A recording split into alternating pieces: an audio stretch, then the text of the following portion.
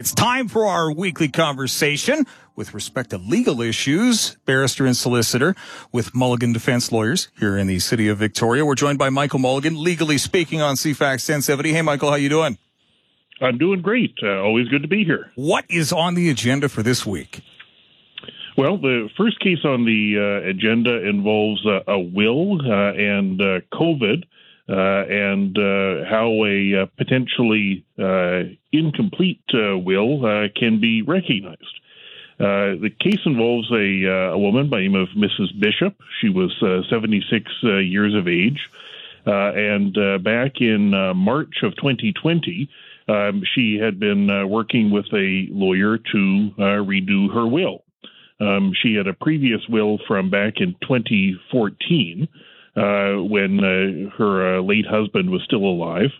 And that will from back in 2014 named her now deceased husband as the beneficiary and the balance of her estate to the Kelowna General Hospital Foundation. But between 2014 and 2020, Miss Bishop wasn't living in Kelowna. And she had developed a very good relationship with her nephew and niece-in-law. She didn't have any children of her own. And her nephew and niece-in-law were very supportive of her, helping her with daily activities. She lived with them for a period of time, and they became very close. And so Miss Bishop had spent a period of time working with the lawyer to redraft a new will. Naming them as her beneficiaries with some specific gifts to other extended family members. Unfortunately, she had an appointment to execute the will or sign it on March the 20th of 2020. Not an auspicious time to be scheduling an appointment with one's lawyer. No. She was by that time living in a care facility. And the care facility had imposed conditions not have residents go out or anyone come in for fear of COVID getting introduced into the care facility. Mm-hmm. And so she canceled the appointment scheduled for March the 20th, 2020. And so what we are left with was a will from 2014 and then a will which was drafted by the lawyer and there's correspondence to her making some minor changes to it, but it wasn't signed. And in British Columbia, we've got an act called the Wills, Estates and Succession Act, WESA, sometimes it's called. And that act sets out 3 requirements for a will to be valid. And they include the will has to be in writing, it has to be signed at the end by the will maker, and it has to be signed by 2 other witnesses who witnessed the will maker signing the will. And the starting point under that act is that if any of those 3 elements are missing, it's not valid. However, happily, there is a section in WESA, Section 58, that allows a court to cure a will which is defective in some respects. And here, there were a number of defects, including the fact that it wasn't signed at all, this document from 2020, and there were no witnesses to it. But what there was before the court was an affidavit from the lawyer setting out the correspondence and the what Miss Bishop wished to do. And so that's what the court was faced with. And the way the matter came to court is that the executor of the original will came to court and said, look, what should I do with this? Does the money go to the Kelowna Hospital Foundation, right? Or is the new will valid, in which case it goes to the nephew and niece? The Kelowna General Hospital Foundation, for its part, sent counsel and argued that the judge ought not to cure the defects in the will and the money ought to go to them. And their arguments included the fact that in order to cure the defects, the judge must be satisfied not only that the document is authentic, which wasn't really a controversy, right? The lawyer had drafted it up and sent it to her, and she'd made some minor changes to it. That wasn't an issue.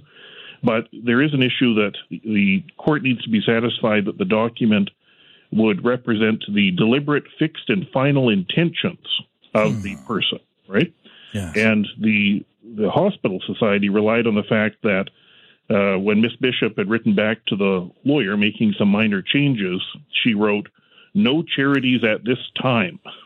At this time? The hospital, correct. So the hospital foundation said, well, that means maybe she wasn't decided yet. Yeah. Maybe she wished to do something else. But it was abundantly clear that she did not want to leave any money to the Kelowna General Hospital Foundation. The lawyer had her instructions saying she felt it was too far away. She had no connection to it. And that was her husband's idea when he was still alive. And so she definitely wasn't interested in that. And so that's the fact pattern the judge was left with. And it was made slightly more challenging because of an issue whereby the affidavit or the evidence from the lawyer who drafted the will, one of the things in it was saying, why did Miss Bishop cancel her appointment on March the 20th, right? And he said, well, it was canceled. And then he gave an explanation for why she said it was canceled, but he didn't receive that information directly. It was Miss Bishop called his legal assistant, who told him Miss Bishop has canceled the appointment for a reason which he put in his affidavit. But that was viewed as double hearsay. It wasn't something the lawyer had heard. It was something his legal assistant had heard and told him about. And so the hospital society said, well, you can't take into account why she canceled her appointment. Who knows why she canceled her appointment on March the 20th, 2020. Maybe she was undecided, right? But the judge overcame that, taking into account evidence which was admissible about the nature of the COVID-19 pandemic, the fact that the care home Miss Bishop was living in had a policy which was before the judge that residents couldn't leave the care home and visitors weren't allowed to come into the care home. And so that didn't work. The hospital society then tried to argue that in May, there was a policy put in place that allowed wills to be executed remotely. That was the Kelowna General Hospital Foundation's next argument, but the judge found there was no evidence that Miss Bishop was aware of that, and it didn't constitute evidence that what her lawyer had drafted on her instructions wasn't her final intention. And so the result here was that the judge did cure the defects, and the unsigned, unexecuted will have effect. And so the result will be that the niece-in-law and nephew will be the beneficiaries rather than the Kelowna General Hospital Foundation. And so I rather suspect this may not be the last piece of litigation coming out of the sort of terrible state of affairs we've gone through, because, of course, the virus has a disproportionate effect on older people who will be drafting wills of this kind. And so I suspect this won't be the last time court is required to sort out, what did the person actually intend, and was this, the person's final and fixed decision about what they wanted to happen. So I think happily here it seems clear that Miss Bishop's wishes have been honored, and so despite the best efforts of the Kelowna Hospital Foundation, they're not going to be the beneficiary of her estate. Something I haven't really given much thought to, but in hindsight, it makes sense, all the issues that arise from using contemporaneous memorandization to attempt to discern a person's deliberate, fixed, and final intent, because that person's going to keep living after that document is executed, and yet you cannot prove that their intent would not change at some point in the interim.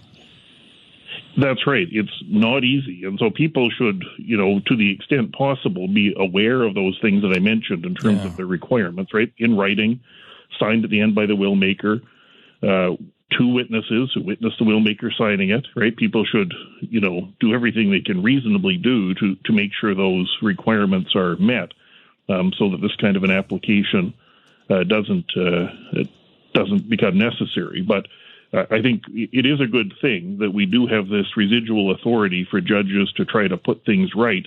But as you've suggested, that may not always be possible, and sometimes it may be ambiguous, right? We saw the argument that the hospital foundation made here about her comments about, no charities at this time, arguing that somehow she wasn't decided about what she was doing. And so, this kind of a case on slightly different facts could have gone in another direction. Or, for example, if the lawyer wasn't available to give evidence about the correspondence and what she said and his view that she appeared to be competent to make the will and all of those kinds of things, you could well imagine an unfortunate result where somebody's wishes aren't carried out. So, this isn't a suggestion that people should count on judges to fix it after the fact. The real message here should be do your very best to make sure that the requirements are carried out or are met so that your wishes can be respected. But we do have this residual authority that allows a judge to try to fix things where some element is missing. All right, let's take our first break. Legally Speaking on CFAX 1070 with Michael Mulligan from Mulligan Defense Lawyers continues right after this. Back to Legally Speaking on CFAX 1070. Michael Mulligan from Mulligan Defense Lawyers. Michael, where were we? Where we were, the next case on the agenda involves a proposed class action against the University of Victoria, also dealing with the effects of COVID, and in this case, parking passes. Parking passes? Parking passes. So the University of Victoria sold parking passes with effective dates between March 16th, 2020 and August 31st, 2020. The campus, of course, was closed in March of 2020 as a result of the pandemic. Everything went online. And so some of the students there who had purchased parking passes wanted their money back. So and the argument was, look, the contract was frustrated, right? The idea that, look, you sold me parking passes and then you closed the university. What am I parking for? Okay. And the university refused to return the money. And so there's now a proposed class action trying to force the university to return the money. And one of the early steps that would occur in a proposed class action, and we've talked about these before, is the concept of a thing called a certification hearing to determine, is this an appropriate case for a class action, or should all of the people who bought parking passes have to bring claims individually, right? Now, here the university argued that the certification shouldn't proceed until the university has a chance to try to cancel or succeed in getting rid of the entire claim, arguing various things, including a general provision of the University Act that shields universities from liability of various kinds, and another argument under the Public Health Act that is designed to prevent actions for damages flowing from people who are required to take action under the Public Health Act. And really the rub is this, and you might wonder, why does it matter what sort of order these things go in? Well, the reason it matters in class actions is that in BC, once an action is certified as a class action, the person who's the representative plaintiff is no longer personally responsible for legal costs if they don't succeed. On the flip side, you don't get legal costs. But when you've got a university student up against the university, those are very different considerations. And so that's why these kinds of things get fought over, even though it might seem like minutia. It has the real effect of this. Now what you've got is this person who would have bought the parking pass, and because the university has succeeded in their argument that they should go first in terms of trying to argue whether the claim can proceed at all before the certification, what it means is that that individual is potentially on the hook for, tens of thousands of dollars in legal fees. And when you're somebody who's got potentially a few $100s at stake over your parking pass, that may not be economically viable. And so that's why this ordering decision will actually have a real impact in terms of how this matter will proceed. And I must say, when I read it, and sort of this case, and it sort of ties in with that last one we spoke about, the involving the Kelowna General Hospital Foundation trying to maintain its position as the beneficiary of Miss Bishop's will, when it was clear that that wasn't what she wanted as an outcome.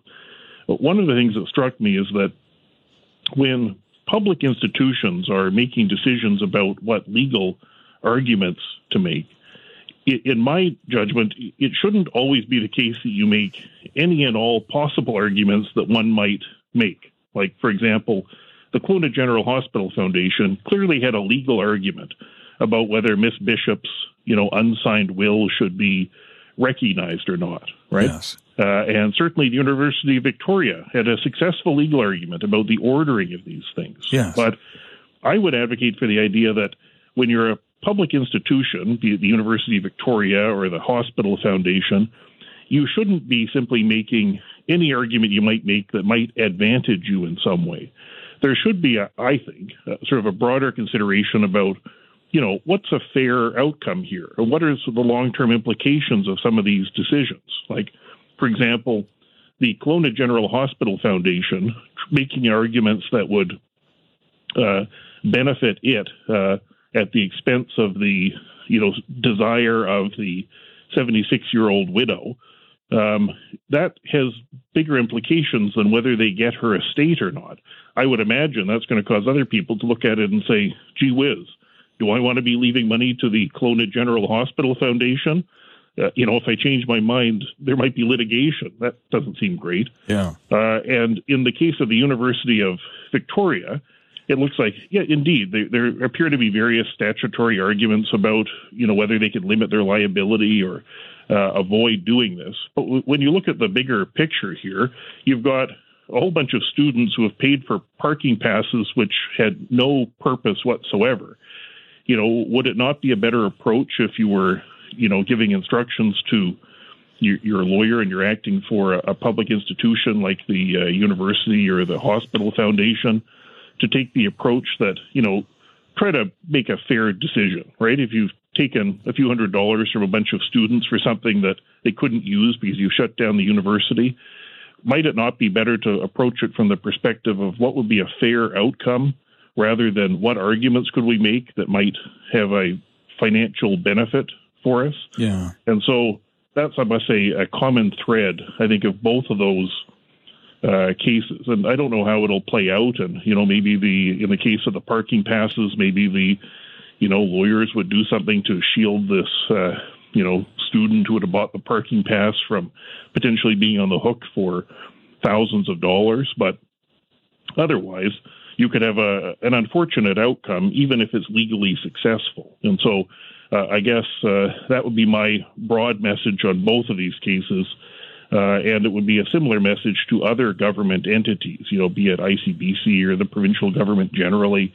When you're making decisions about how to deal with legal claims, I don't know that it is always the best approach to make, every argument you could make, even if you might, quote, win, close quote, at the end of the day, because, the University of Victoria's doesn't exist to be a profit-maximizing entity, and nor should the Kelowna General Hospital Foundation. You would hope that public entities like that would broadly take an approach to arrive at a fair result. And broadly, it seems to me it doesn't seem particularly fair that a bunch of students have paid for parking between March and August of 2020, when plainly that couldn't be used. So perhaps that will be taken into account when they decide how to continue with that kind of litigation. Yeah, it's interesting. Does it specify what the language may have been in the original purchase agreement for the parking pass in terms of whether or not it was usable? That's a good question. The argument here wasn't based on, or the argument being made isn't an argument based on the wording of the contract. It's based on the concept of the frustration of a contract. Okay. And the idea there is that if some intervening event, just prevents a contract from proceeding, the idea is that it's been frustrated. Okay. Like this, just some unforeseen event. Nobody foresaw the entire university being shut down and all classes being canceled when they sold people parking passes starting on March the 16th. That just wasn't contemplated. And then the plaintiffs are making an alternative argument, which is an equitable one based on the concept of unjust enrichment. And so, we'll see how the legal arguments play out, and perhaps the university gets traction on one of its statutory defenses. My comments aren't designed to sort of be comments on whether those things have merit or not. Okay. They may. But if at the end of the day the result is you wound up keeping a bunch of parking money from students who couldn't park there, really? Is that what we're doing? Okay, fair Why? enough. Yeah, give it back, move on. Well, as a member of the legal profession, you know how much litigators enjoy winning when they're engaged in litigation, but I suppose it's always of benefit to take that step back and look at factors beyond those in the courtroom. So I totally see your point, so thank you. And the lawyer's doing what they're instructed to do, right? It's not the lawyer deciding those things. It's tell your lawyer, hey, come to a fair resolution of this thing, rather than fight tooth and nail over everything one might fight over. And so really it's a decision for the client. But you would just hope a public institution would take a broader approach. Yeah. Another public institution in our next story, in this case, the University of British Columbia. 2.5 minutes remain in our segment today. Yeah, this is a very interesting one, and one that may not be done. It's a case of a fellow there who was an academic advisor at the University of British Columbia in the Faculty of Arts. And as an academic advisor, he would offer support to undergraduate students working with their academic progress and other aspects of their lives. Now, he started using some dating apps over there that were location-based, and they happened to be dating apps that were for gay men. Mm-hmm. And he wound up having, as a result of using those, liaisons with a number of people at the university, including 20 who were students at the university. And when the university found out about that, they fired him, arguing that he was in a conflict of interest between his personal relationships with the students and his obligations as an academic advisor. And that produced a human rights complaint by this fellow, by the academic advisor, arguing that he had been fired as a result of his sexual orientation.